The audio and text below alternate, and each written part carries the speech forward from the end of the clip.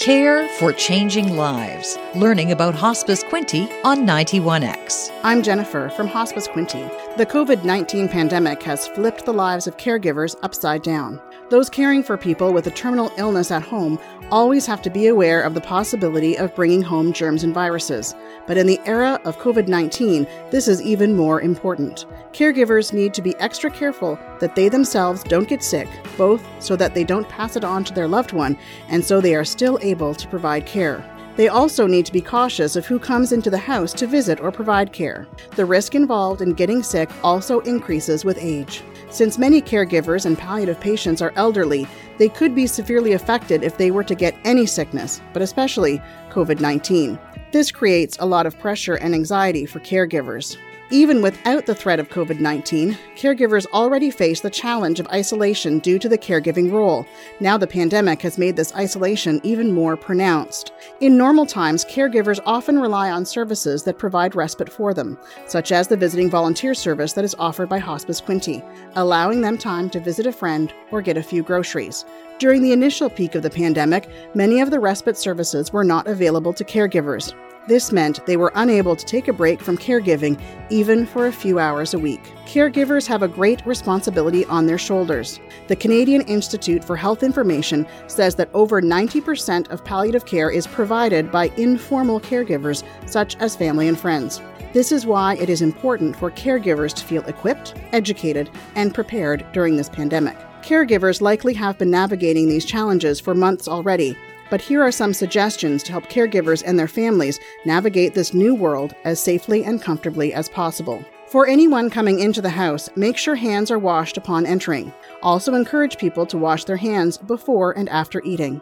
If anyone not in your social circle will be entering your home or will be within 6 feet of anyone in your household, require that everyone wear a mask. Humans are social creatures, and isolation from others can be harmful to people's mental health. Try to connect with people as much as you can from a distance, outside, by phone, or virtually.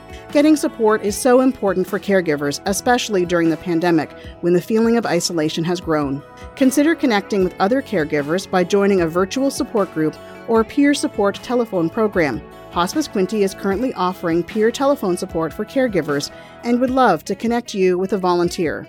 And the Ontario Caregivers Association is offering online caregiver support groups, which you can register for on their website. Remember to take care of yourself. This may involve some discipline and creativity, but now that breaks are unpredictable, if present at all, it is important to set aside time to do what you enjoy and practice self-care. Now more than ever, the world is feeling out of control. As a caregiver, this pandemic has likely thrown off your routine and the routine of the loved one you are caring for. To cope with these changes, admit to what you do not have control over, create a routine that works but is also flexible, find some peace in the fact that not everything needs to be in your control, and reflect on what you do have control over.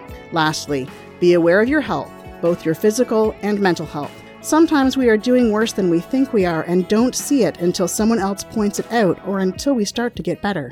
There is a lot of extra stress and worry that is pushed upon you at this time. So be aware and do what needs to be done to care for yourself so you can care for others better. At Hospice Quinte, we are so proud of the caregivers in our community.